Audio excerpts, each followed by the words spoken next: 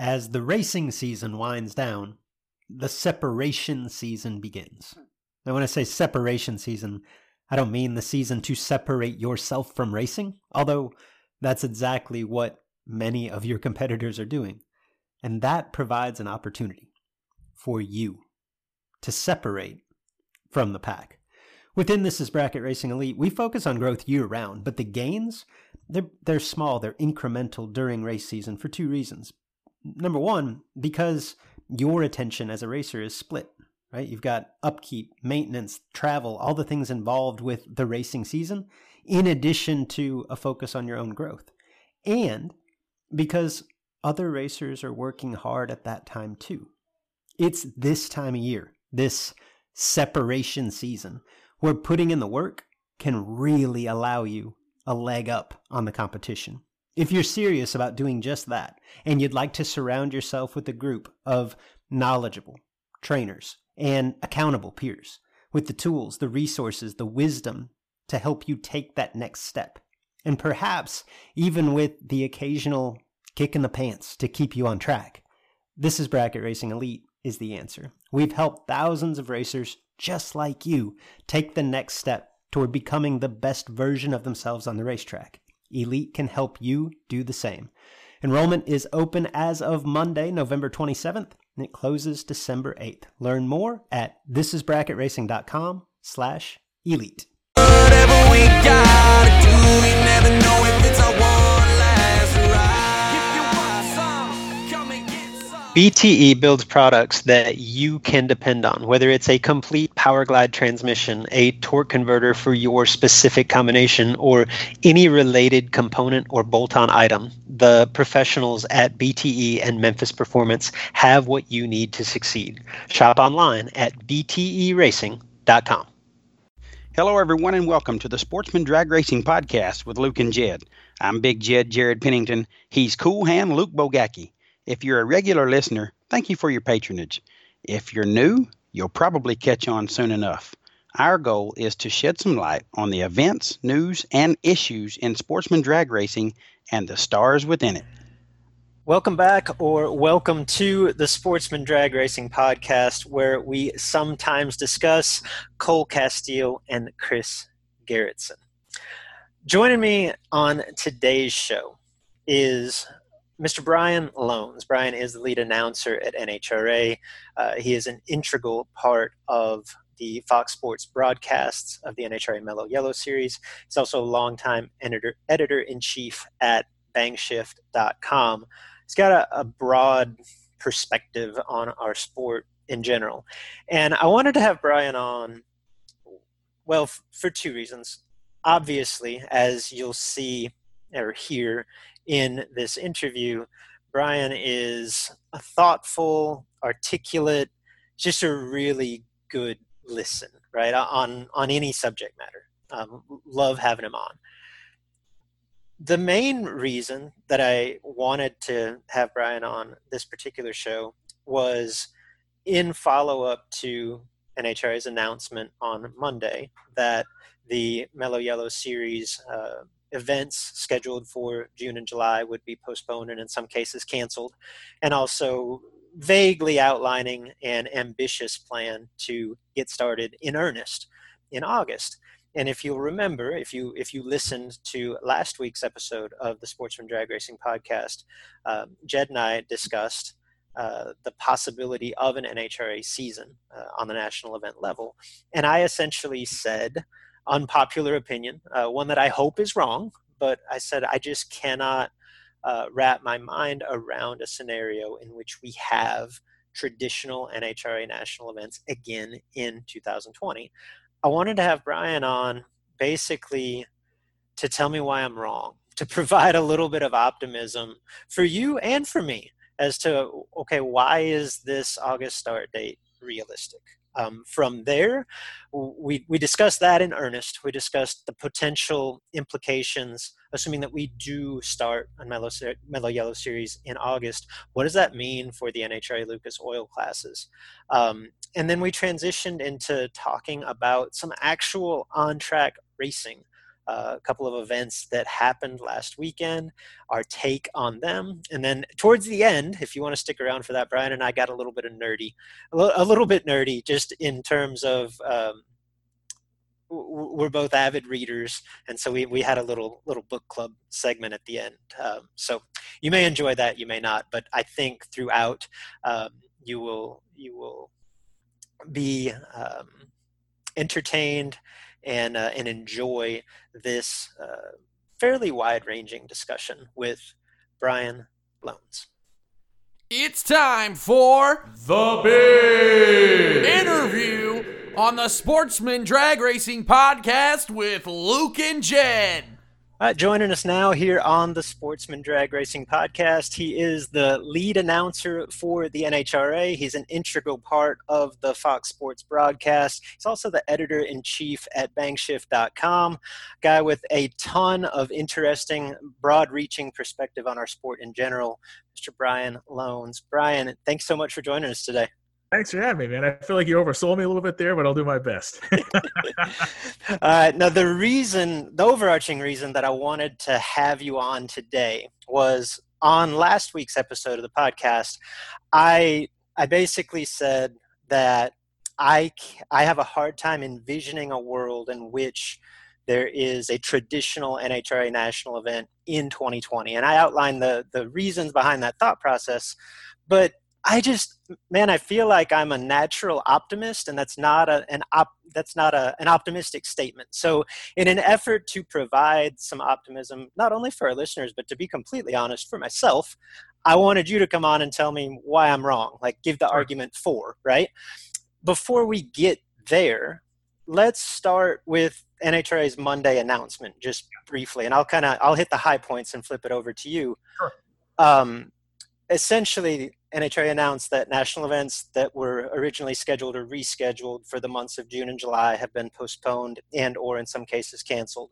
The release did state that the NHRA's intention is to complete an 18-race national schedule in 2020, which would include the two events that have already been contested. So essentially, if you do the quick math, if that starts in August and were to end at the typical Pomona date or thereabouts, it's basically 16 races in 16 weeks, essentially back to back to back. So I'll throw it to you to kind of clarify, maybe give a little bit of insight behind the statement and maybe possibly some feedback as well.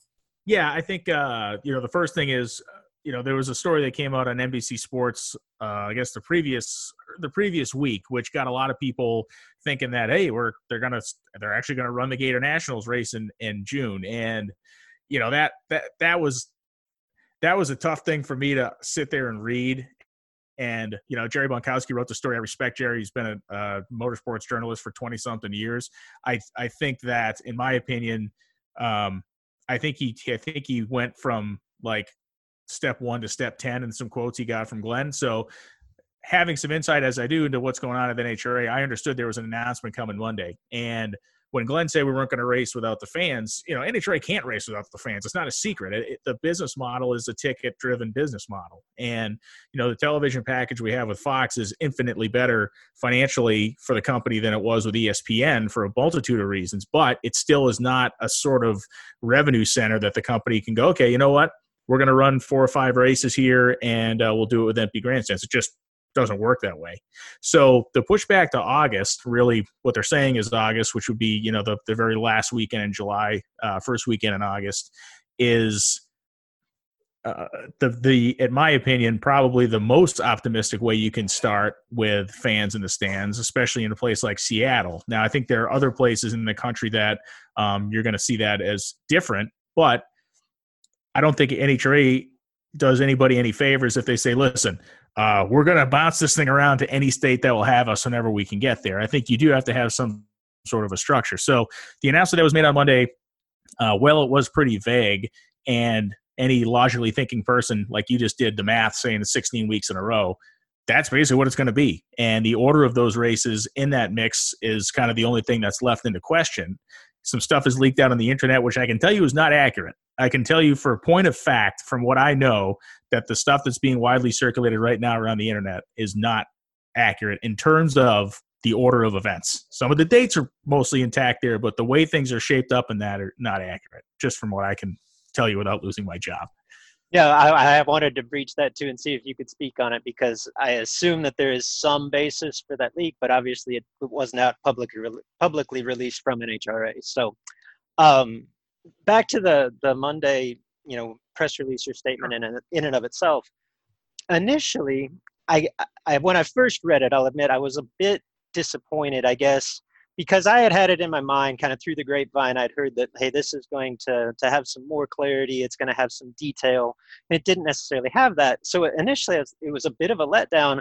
But honestly, when I thought about it, that makes a lot of sense, because how much, I'll defend NHRA here, how much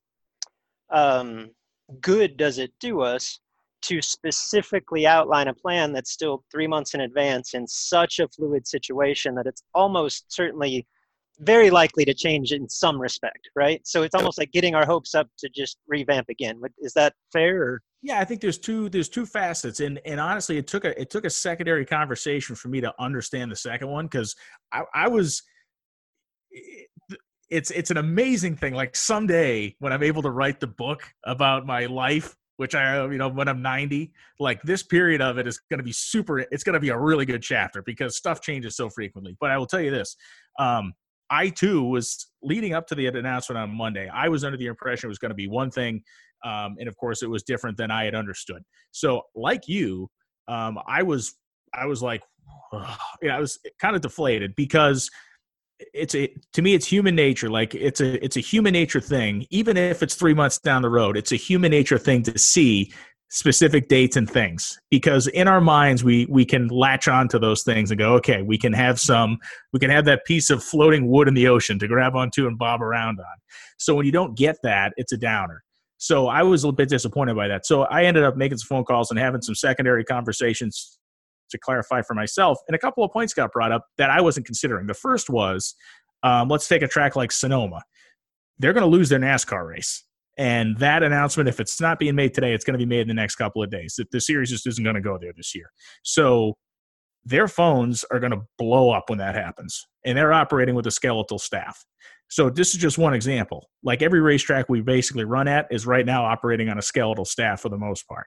So if we were to now compound their problem by saying, okay, not only are your NASCAR race fans going to be blowing you up trying to figure out what's going on, now we're going to send all your NHRA fans into a queue, a phone system or whatever to try to get information that you can't provide. It's a disaster. And we can go down the line with all the racetracks and how they're all mostly running on lean personnel. And I can tell you that there were a couple tracks that openly asked to not be named, not because they don't want the event, but they were openly asked to not give a date out right now that was going to change from their original one, because they simply could not answer what they assumed the demand would be. So one side of it that I had no consideration of that opened my eyes a little bit on that front. No, that's good. It's a really good point you say that, because I think it's important right now to just try to consider all of the perspectives and how many different people and groups of people are affected by this. I actually thought Bobby Bennett and his staff at Competition Plus have done a really good job throughout, but specifically in the last couple of weeks, I read a couple of columns on there. One was focused on the insight from, it was actually the track managers at Sonoma and Seattle and kind of their take on it. And then another one was feedback from Scott Gardner, who's now obviously with the Stringer Milliken team, and has a pretty wide depth of experience. And it was just interesting to get those takes, from a different perspective than my own, and think, man, that this affects so many people in so many unique ways, and everybody's struggling with it. All right, so let's flip it back to the original point, the original premise. Give me the argument for this happening as it's laid out. Like, what is the reason for optimism to think, okay, come August, we could actually get started in this direction? I think one of the reasons I guess I look at it slightly optimistically is just when I look around and I see, it's so dependent on the individual location. But when I see things like what happened at Ardmore last weekend, when I understand what's happening in Indiana, that the tracks in Indiana are going to start opening up, and by July 4th, by all measure, we'll be able to kind of be running as normal. Houston's been open up, making some runs or having some small events that they'll be expanding on. So to me, that's kind of the an indicator. It's disappointing on I guess an emotional level to like not be able to jump out of the gate like NASCAR and those guys are doing. And I'm the NASCAR thing is interesting to me in the sense that they really are going to kind of set the pace as they do in American motorsport. Like that, man, NASCAR is the biggest guy in the room. So the optimism continues for me if and when their experiment succeeds. And their experiment succeeding is largely dependent on the people in the TV truck not getting sick. And it sounds bizarre to say that, but if they're able to do this and not have people that are working in very close quarters get sick, then that really opens a door for us to be okay, I think. We can't control what state governments do, obviously, but in terms of being able to execute on the plan that's on paper, you know, we're going to be following the guidelines that NASCAR and some other people are developing in terms of, you know, safety on the broadcast. And it sounds so corny and lame to say that, but the reality is that's a factor. You know, if NASCAR goes out and runs, they're going to run, 7 races or something in 11 days at some point over the next couple of weeks. They're going to have some incredible, they're going to do something fairly incredible here. And if halfway through this thing, half of the people in the TV truck have contracted the virus, I pray that doesn't happen, because if it does, it's a bad look.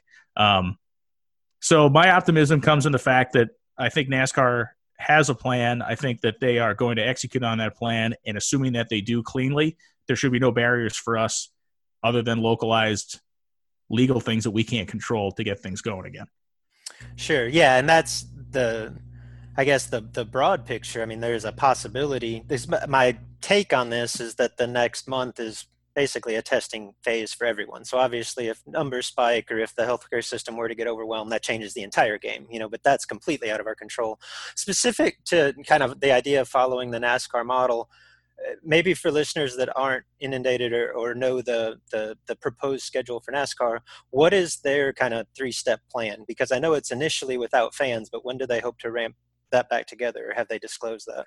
I don't know if they've specifically disclosed a date for when the fans will be allowed back in, but what they're doing is running, you know, multiple events at a couple of racetracks to start with, and they're limiting the teams to bringing a maximum of 16 people. So they're going to run their races like the initial couple at Darlington.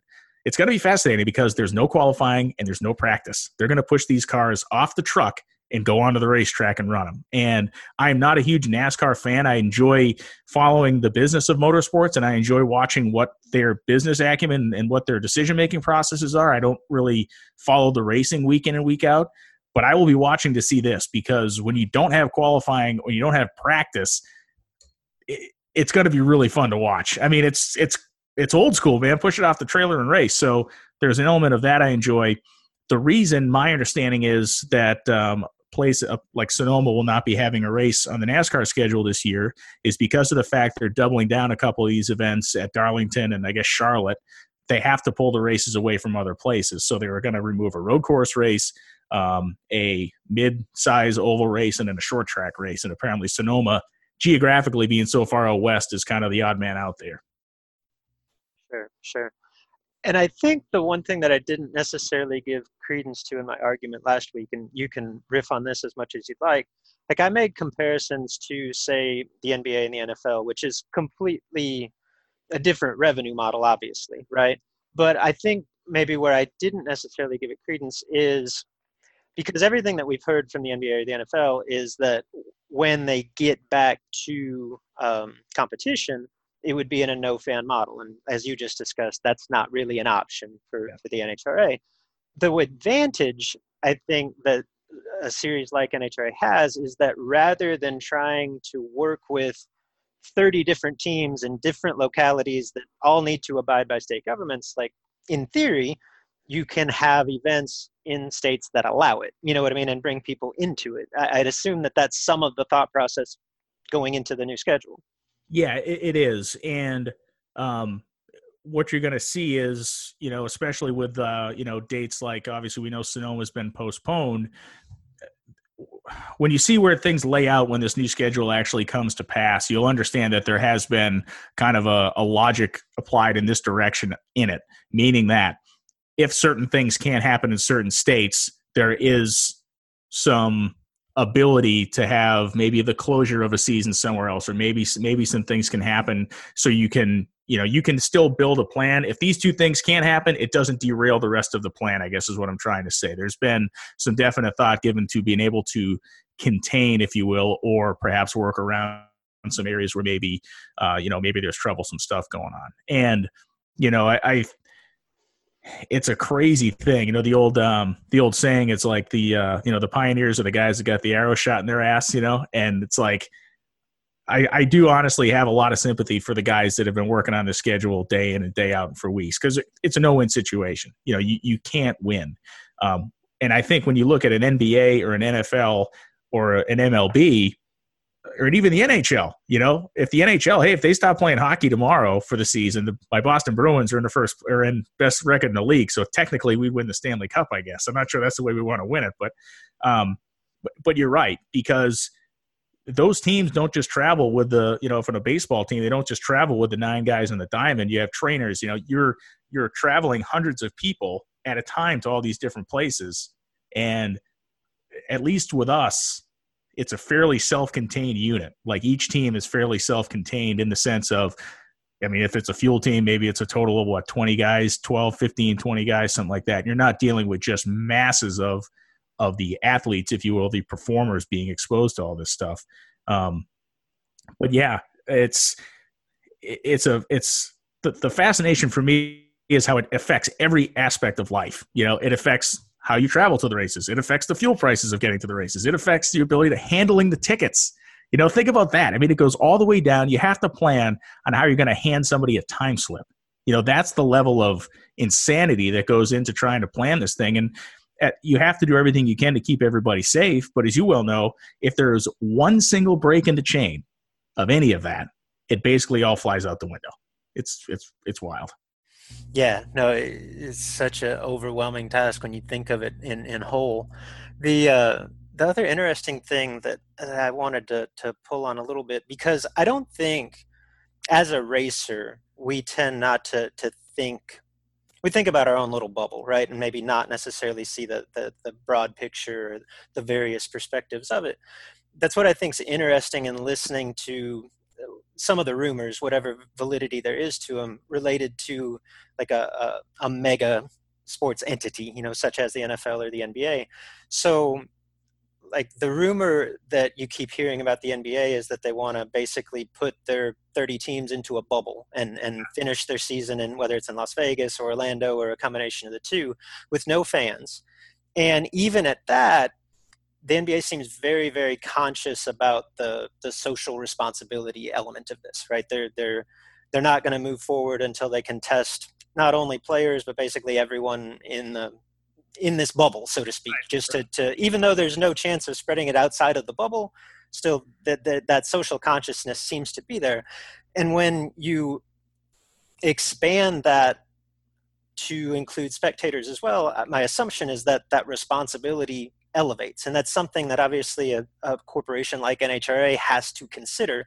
I'm just wondering if, through any of your insights, has testing been discussed? Like, is that a concern, a possibility?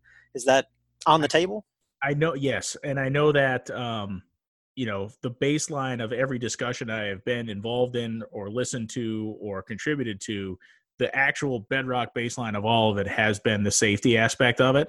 And that doesn't just mean for me or anybody I'm directly involved with. It means for the entirety of the event. And, it's lip service to say, oh, everybody cares about safety. But I can tell you that beyond it has superseded the financial end of many discussions. Okay. So the safety aspect of this has absolutely been the biggest thing that's been discussed. The companies that are involved in, like Safety Clean, for example, NHRA has been working and developing a lot of plans with Safety Clean. Safety Clean will be a big part of what happens going forward. But, there is going to be temperature taking. There is going to be stuff going on like that. And, I don't have the plan laid out in front of me, but I can tell you that the majority of all the management conversations outside of the basic planning stuff has been the development of the health and safety plans for the spectators, for the racers, for the event workers, the officials, all that kind of stuff. So, yeah, and I think that, the NBA thing is interesting to me in the sense of when you actually, if you do that, right? If you take your league and you isolate the league and you play it in this hermetically sealed, bubble or whatever, what's the end game with that? To me, does the league clearly exists as a business, right? Let's not get ahead of ourselves on that. But it does send a kind of a weird message that it's just like, well, we need to finish the season. Well, why? If there's nobody there to see it, why do you need to finish the season? Well, shoot, we got to get paid, right? And obviously it's a business. To me, it's not a business that would be mortally wounded if it didn't finish a single season. Entities like the MLB and NFL and NBA have endowments in the billion, endowments wrong word, but you know what I'm saying? They have bank accounts with billions of dollars in them. We don't. And I would ask the same question of us. If we were going to go racing for the entirety of a season without any fans in the stands, I would really question kind of why we were doing it. So the fact that the fact that the two baselines are, how do we do this with people there and how do we do this with people there safely, are two reasons why I feel like, the NHRA approach, while very conservative in some respects, I think is, for us anyway, the right move. Yeah, it makes a lot of sense. Okay, just for the bulk of our listeners, and I don't expect you necessarily to have any answers or potentially even any insight on this, but I'll just run through a list of questions that have come up recently, as assuming that the national event proposition becomes reality and we get started racing in August. What does it mean for the sportsman racers? And questions to the extent of, is there a Lucas Oil Series this season? Assuming that all of those are connected, right? So 16 national events essentially in 16 weekends. Does NHRA have the manpower, the staffing to pull off running those events and a full complement of Lucas Oil Series races, ET finals events, basically simultaneously? Like, that sounds like an obstacle, obviously one that could be overcome, but it's certainly a logistical issue. Would there be national champions in the sportsman categories if we did pick up in August? And is it fair to do so, just because I feel like there will inevitably be pockets of the country that are almost excluded or certainly very, very difficult to make events. And if that was the case, would the event criteria be lessened? Instead of getting your best 3 out of 6 national events and 5 out of 8 divisionals, would that be cut back in some regards? What do the grade points look like for 2021? Like I say, just a lot of questions coming in that are natural, but I think just from our small bubble, like, these are important to us. They're probably not that important in the grand scheme of things, but it just gives some idea as to what is on the plate of these decision makers and trying to connect all these dots. Yeah, I will say this. So in terms of the normal event operation questions, Lucas Oil categories will be contested at every one of the events that get run in 2020, bar none, end of story. That's a fact. Friday will be Lucas Oil drag racing only at these events. Professional racing will be 2 qualifying sessions on Saturday and eliminations on Sunday. Lucas Oil Racing will be all day Friday, and then it will continue Saturday and Sunday through the weekend. So I don't know what if it's going to be 2 rounds of qualifying and first round on Friday or what, but I can tell you that Fridays will be Lucas Oil category stuff all day long, with, thankfully, I guess, without any potential interruptions for idiots on television or guys oiling the racetrack in the pro categories. In terms of, grade points, in terms of scheduling and stuff like that, there will be a revised Lucas Oil schedule coming, as there will be for, all the other associated series. My understanding is there will be championships this year. To your other point about, kind of, do you put an asterisk next to it? I had a conversation with Matt Hartford today, and that came up, and he said, I will not be able to run 16 events in a row when this gets going. I won't be able to do that. So whoever does win the championship, I will respect them. He said, but I really hope they put an asterisk next to it in the book, because, there's going to be a lot of people that are not going to have the opportunity to legitimately contest. And that's going to be maybe doubly so in the sportsman ranks. For instance, business owners that have been sidelined that need to really go like hell to catch up again, stuff like that. People are going to be hampered. Grade points and stuff like that, I have no solid information other than to tell you, if you look at how other things are being dealt with in terms of chassis certifications, in terms of different competition style of things, you can look maybe we can take some tells from that and go, okay, they're moving dates on things. They're kind of shifting dates around and moving stuff like that. So it would stand to reason for me that there will be accommodations and or adjustments made to some of that type of stuff, because there's no way there can't be. I don't logically think so. And again, this is not based in fact. This is only based in my opinion and kind of how I've seen other stuff dealt with. I think this is the type of scenario where you need to – this is beyond the pale in terms of being able to sit still and just say, we'll leave it as it is. You can't do that, at least for the short term. Bracket finals and concurrent events, that is going to be a big one. And I don't have an answer to that. And that's probably the biggest question for a lot of people right now is how can you possibly do all of this at once? And the real answer is you can't. So how do you try to do most of it at once, I guess, is the way that's going to play out. Yeah, no, I think that there's going to have to be some concessions all the way around if and when this comes to fruition. I do think there seems to be a little bit of a renewed sense of optimism around the Lucas Oil Series, sportsman-only events. And I think that that's warranted just because that's not a spectator-driven model. Obviously, it's going to be on a case-by-case state basis based on individual facilities and the governing laws of those individual states.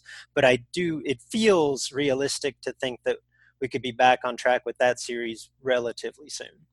Yeah, that's definitely the sentiment. I can tell you that from internally and stuff. That's definitely the sentiment. And even some track operators I've talked to, they are, very confident that they're going to be able to get stuff off the ground with the Lucas Oil Series without having to deal with any of the other rigmarole that a Mellow Yellow style event has to deal with. All right. I'll take over here a little bit, Brian, because I want to discuss some things in bracket racing. And I know that you've got such a broad perspective. Like, I do want your input on it, but I've got some stuff I'm going to riff on as I go. So I don't want to exclude you from the conversation by any means. When Jed and I recorded last week's episode of the podcast, there seemed to be a sense of optimism within the bracket racing community. And it's amazing because that was a week ago and it feels like we've ebbed and flowed 4 times since then. It feels like a month ago, right? So, but the thought process at that time, almost not universally, but in most areas seemed to be, hey, many parts of the country are quote unquote opening up May 1st. And that means opening up, like racetracks are opening up. We can go racing, right?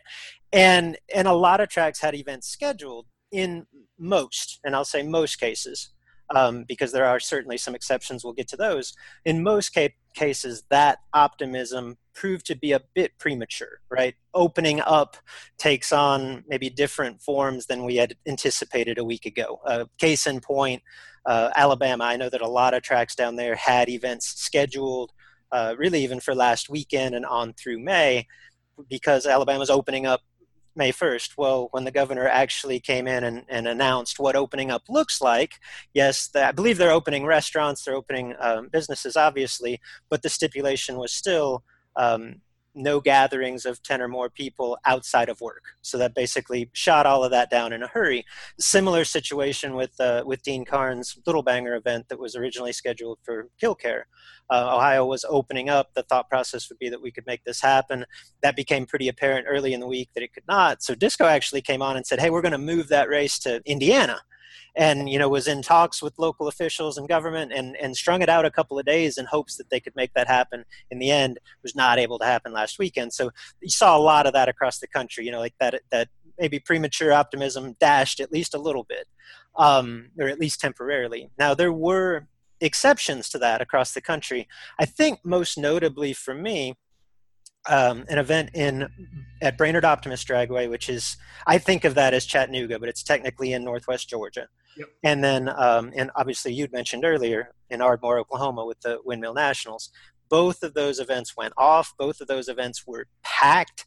Both of those events, from the best that I can gather, obviously I was not there, looked and felt like events did in February, or last season before we knew anything about COVID-19.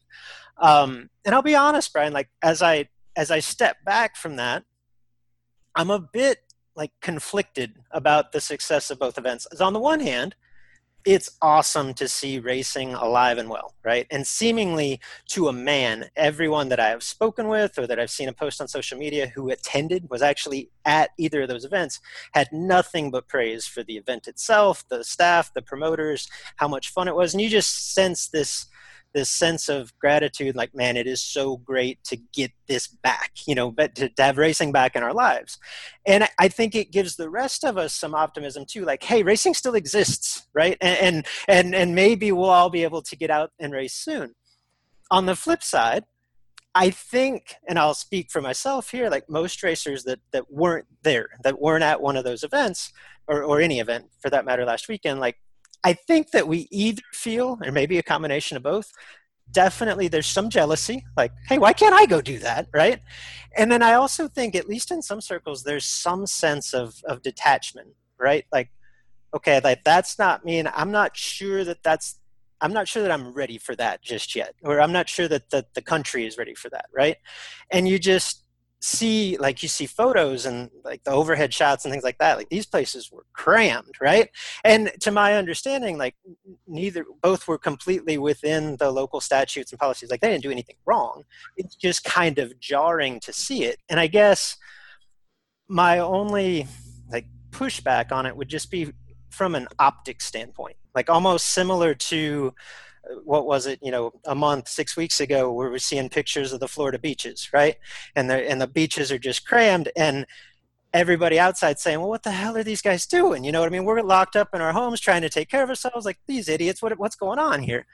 I think to us, speaking us like as the sports and racing community, there's an element of, hell yeah, we're back, baby. Like, we're back to racing. But I'm afraid that to the non-racer, that could easily come across as reckless, right? Like, and these are issues that a larger organization like NHRA has to consider, right? That's what we talked about earlier. The local independent racetrack, perhaps not as much, and maybe rightfully so, right? Like, absolutely no judgment here on the promoters either of those events. If put in the same situation, I may well have done the exact same thing. It's just interesting to take a step back and try to look at it from various perspectives, because specifically within the racing community, like, I've had this conversation with a few friends and racers over the last couple of days. I think it kind of further establishes or digs in some of that maverick mentality of the bracket racing, specifically in the South. I know that it kind of runs rampant across different parts of the country, so I don't want to pigeonhole it, but we've talked about it before on the podcast, where there are elements of the bracket scene that are kind of like the Wild Wild West. There's not a lot of safety consideration. There's a lot of rules in general are lax in certain areas. And to those in that subculture, like, not only do they, and we really to some extent accept that, but embrace it. Like, hell yeah, we don't need these rules. We don't, you know what I mean? Like, this is how we can fend for ourselves.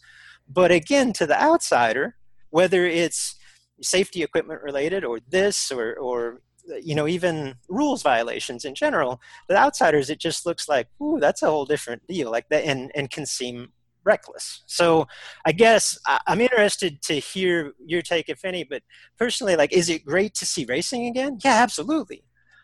Is this the best thing for the sport as a whole? I don't know. Like, I think I could see either sides of that argument. Yeah, and honestly, we did see both sides of that argument over the weekend. And I think anybody that takes this scene, and not just the racing element, but every element of this, and just paints it as a one-dimensional black and white thing, which is either we go or we stop, is out to lunch. I can't even maintain a conversation with somebody that maintains that mentality, because it's just not the way it works. There's so many different elements of this, whether we're talking about the economic, the ethical, the health-wise, whatever. But in terms of drag racing, last weekend we saw a couple of things. You mentioned the two big races that came off without a hitch. Well, what about a tiny race that didn't come off without a hitch?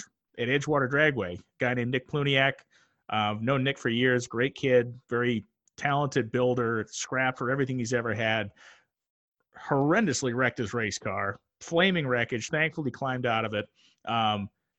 But the video went, as old people say, went viral almost immediately, of his car burst into flames.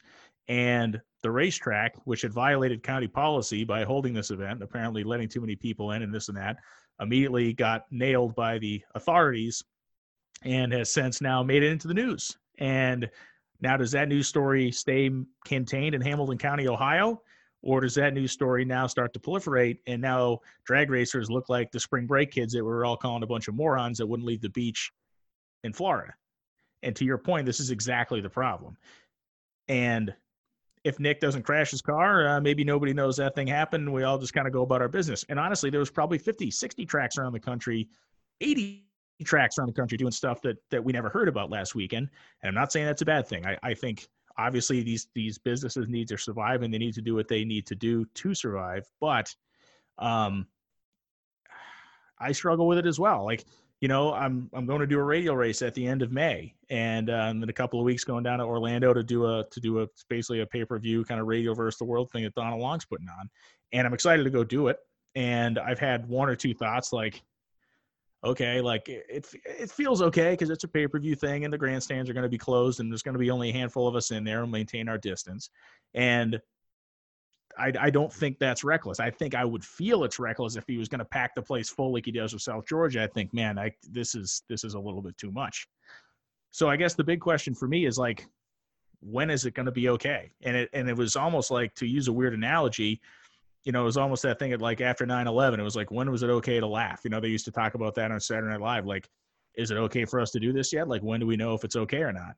And this presents itself in a much different way. That was obviously a very emotionally racked time. This is more of an actual physical threat, but like, it's kind of the same thing. When is it okay? And is it only okay if a guy that's in a state house says it's okay to do it? Or is it okay if I take my own personal responsibility and say, I'm willing to do this and I accept the risk of doing it?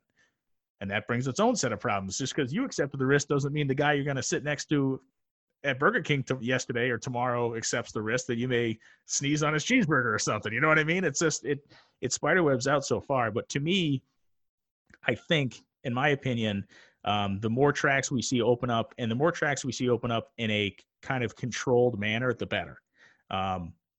When we see larger racetracks, I know that Lucas Oil at Indianapolis is going to start opening up for test and tune nights pretty soon because the governor has allowed such things to happen, and they have a bunch of plans in place of what they're going to do, kind of protocol.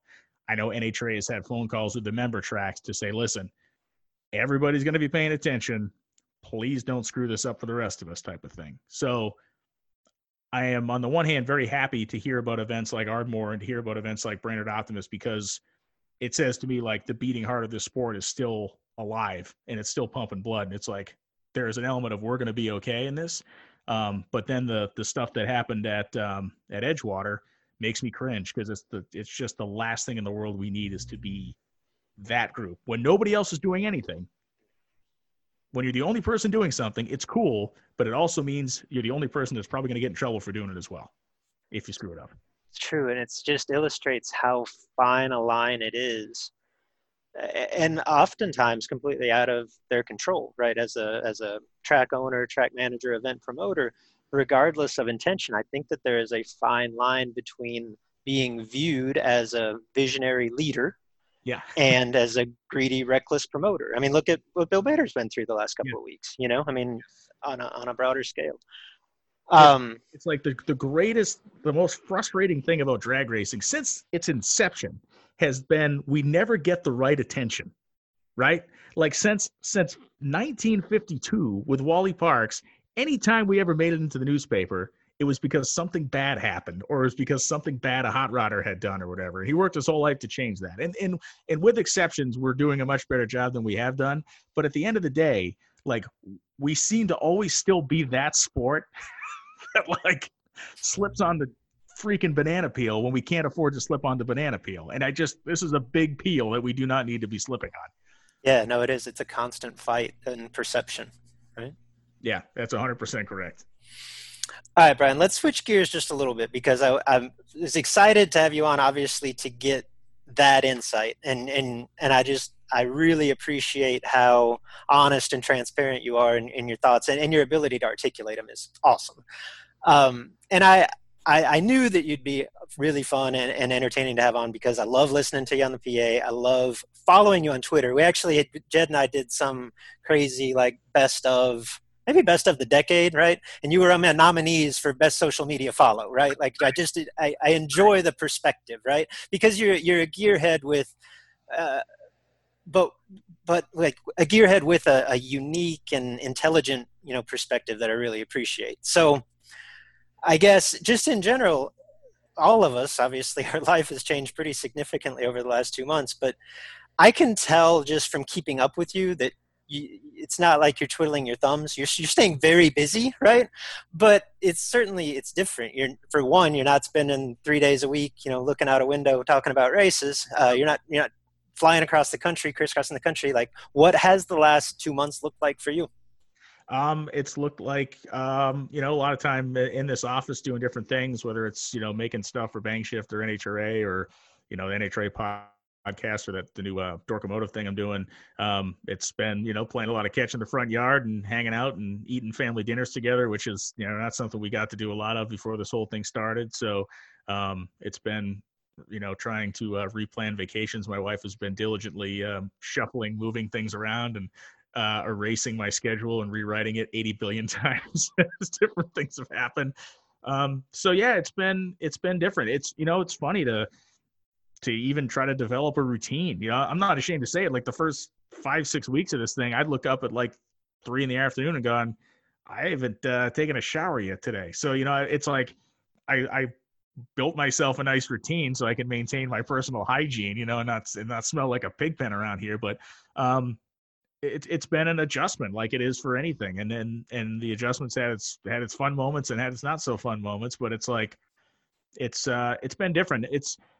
I have been and continue to be really like proud of the people I work with NHRA. Obviously there was a furlough and there's a lot of people that are waiting to come back to work. There's a really kind of small core group of us that I'm thankful to be a part of that are still there doing stuff.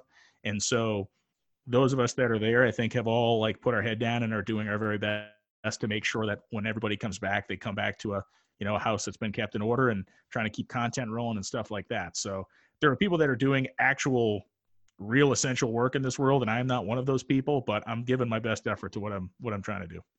Yeah, no, thanks to those people that allow us to do things like this and act like they're important, right? Right. 100%. Yes. No doubt. What any hidden benefits or opportunities that maybe this time has presented to you that you just wouldn't have taken otherwise or wouldn't have had the time for otherwise? Just time to do stuff. I mean, I find myself it's weird. I try to, I don't know if I try to fill time. I try to, I always try to keep myself maybe occupied, and maybe that's something I'm struggling with, trying to like figure out how to do less of. Like maybe I don't need to spend X amount of hours doing this. Maybe there's something more productive I can do, or it's interesting, man. It's just you like any human being, you kind of meld into your way of life, and that was like coming home, doing laundry, seeing everybody for a day or two, and then leaving, going doing something else, and coming home and doing laundry and leaving. So when it's not that, like it's funny. I don't, there are things I miss, obviously, like everybody else, but like the thing I miss is like Sunday morning. Like I miss waking up on Sunday morning, getting ready, like going in. It's just the best. Like there's nothing, for me that feels like that. So for me, that's kind of what I've been, missing the most, if you will. And then just hanging out with friends and, being able to be in the presence of everybody. But the real thing for me is like that, you've prepared for this all week. You've set, you've watched 2 days of a story get put together, and now you get to tell everybody the story. And that's kind of what I've been missing so far. Yeah, that's a cool way to put it. I'd kind of revert back to, and you mentioned this a little bit earlier in our initial maybe disappointment with the vaguity of the NHRA announcement on Monday. And I think we're such a culture of planners. Like we just penciling that in on the calendar, it gives us direction and clarity. And when we don't have that, at least for me, I guess I feel like I'm very type A, but I feel rudderless, directionless at times. And I'm similar to you in saying, like, I kind of struggle with this. The 3 p.m., hey, I have not showered today. That resonates, right? I get it. And it just seems like you don't have that overarching goal or that place to go. And I know we're not the only ones struggling with it, but it was helpful to hear you say that. Yeah. And I think, it's like, it's just jarring, because it's a sucker punch, I think. And, it's, to me, it's not a retirement. I'm not, 40 years old. I'm certainly not retired, but it's almost like, you look at people who are able to plan their retirement, and they're able to have a date where they say, thank you very much, I have worked my life and I am now going to have the rest of my life with no work.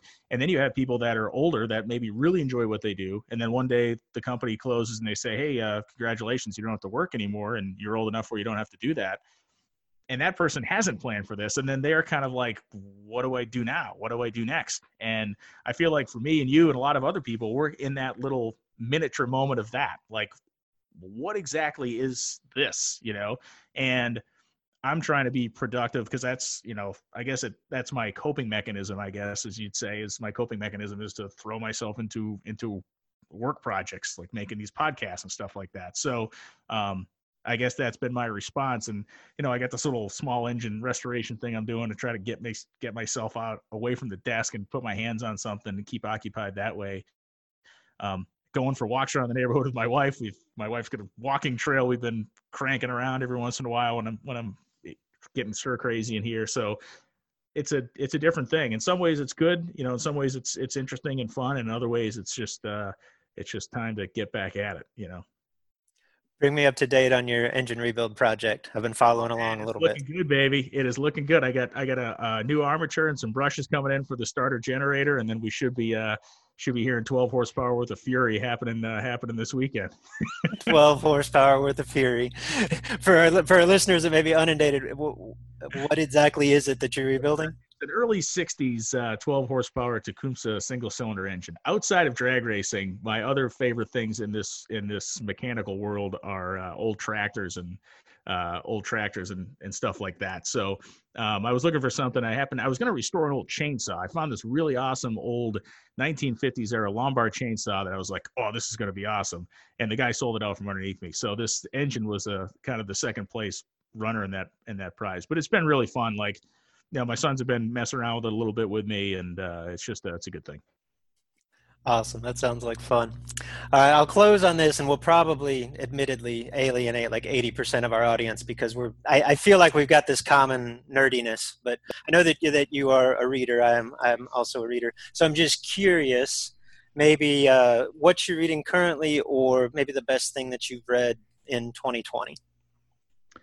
I would say there's an author named A.J. Liebling who was a newspaper reporter in the 1930s in Providence, Rhode Island, and he then became a writer for the New Yorker. And Liebling was a war reporter in World War II and loved the country of France. He spent a lot of time in France as a kid, and then as he grew up, he always had this very deep connection to France. Anyway, he also loved boxing and food. So Liebling wrote a series of books. He's the guy who actually named boxing the sweet science. He actually gave it the name the sweet science. So I have reread all of his books this year. I work some of his material into announcing races. I keep a running tab I have a long notes tab of when I'm reading books, stuff that just strikes me as brilliant, and I'll try to, work it in or modify it to fit something I'm doing. But A.J. Liebling, you can read his food books are phenomenal. If you like to eat, which I like to eat, he writes about food in ways that no one else ever has before or since. So yeah, Between Meals with A.J. Liebling or The Sweet Science with A.J. Liebling, those are two. If you like the English language and someone who knows how to use it very well, he's your dude. Awesome. I'll have to check him out. I've actually, it's funny, just your talk about English language jarred it for me. I've been reading a book. It's called Forged in Crisis. It's the power of courageous leadership in turbulent times. Which is, it's questionable reading material in this time because one of the focuses is on, it focuses on 5 different individuals, but 3 of them are Abraham Lincoln. This is the Doris Kearns Goodwin book, right? Is it Doris Kearns Goodwin?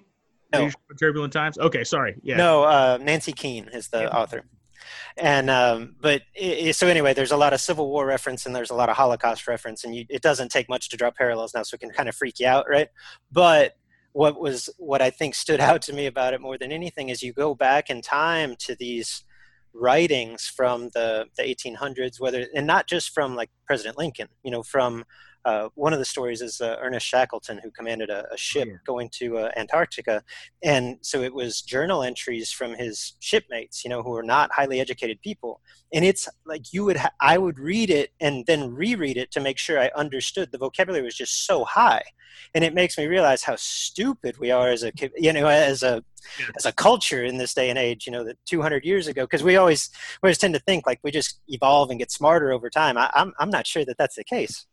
I think you're right about that. Yeah. And it's interesting. I would get a fair amount of hate mail from people whenever I use maybe a 35 or 50 cent word on the shows. I'll inevitably get some messages about, what's wrong with you. No one knows what that means. But one of the guys I know we both like is Ryan Holiday. And I think I've read basically everything he's written, and just a brilliant guy. I think, his philosophically, I definitely fall within that stoicism type of outlook and stuff. So a lot of the stuff he writes kind of falls directly in my wheelhouse there. And honestly, a lot of his stuff he wrote helped me a lot over, this last year or so, because it hilarious as it is to say, like, you hear from a lot of wacko people pretty much on a weekly basis with this job. And I knew I'd get a little bit of it, and I just didn't know how much. I was never stupid enough to go in there thinking, hey, everybody's going to love me. The kids, hey, how much more can you take?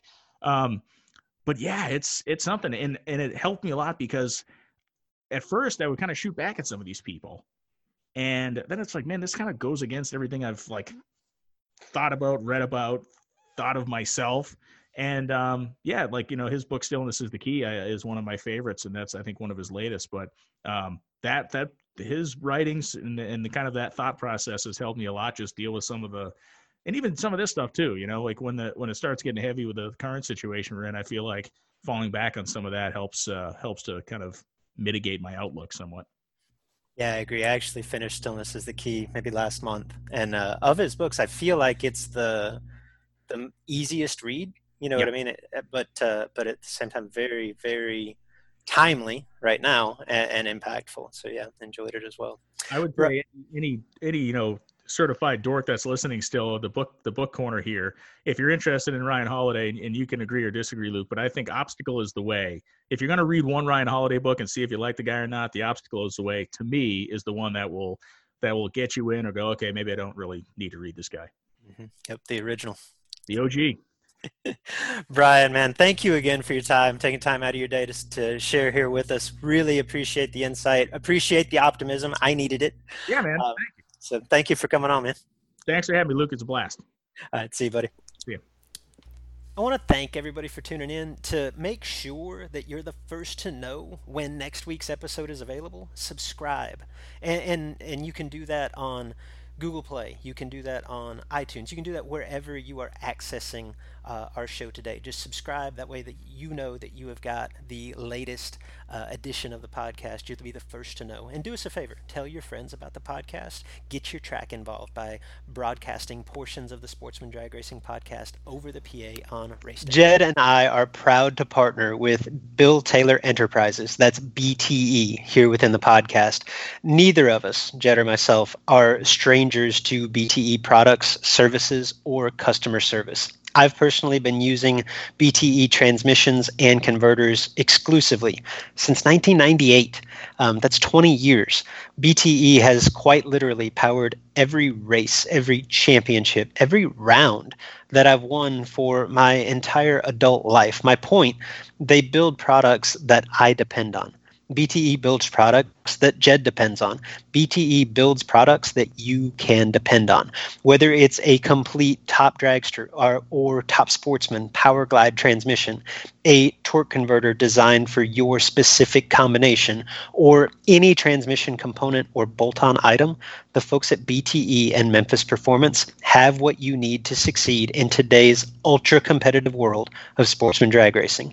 Shop online at bteracing.com. It's all that we know, it's the way of life. Give all that we got.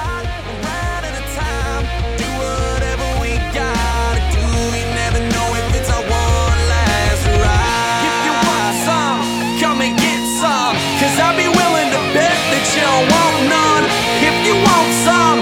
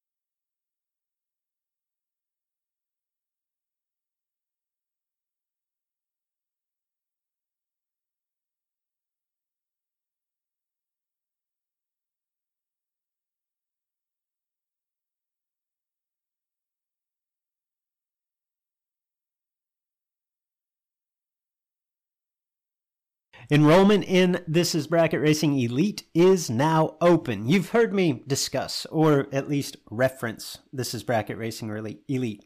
It is the premier offering of our website, thisisbracketracing.com. Elite is a membership community designed specifically to help you get from where you are today as a racer to who you want to be as a racer. Led by knowledgeable professionals. Justin Lamb and myself are longtime instructors, and we bring in a host of guests, racers that you know, racers that you respect.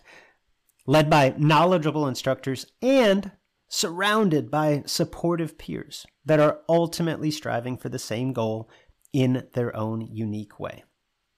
The truth is, at each event, there are 100+ entries. There's one winner. At the end of each season, there's one champion. That feeling, not so much the money, not so much the trophy, that feeling of achievement, that sense of accomplishment, that tip of the cap from your peers, that's why we do this. You can dream of that feeling all you want, or you can take action, take steps toward becoming that racer. If you're ready to take the first step, This Is Bracket Racing Elite is for you. Enrollment is open now for a limited time. Learn more at thisisbracketracing.com/elite before we close the doors again on December the 8th.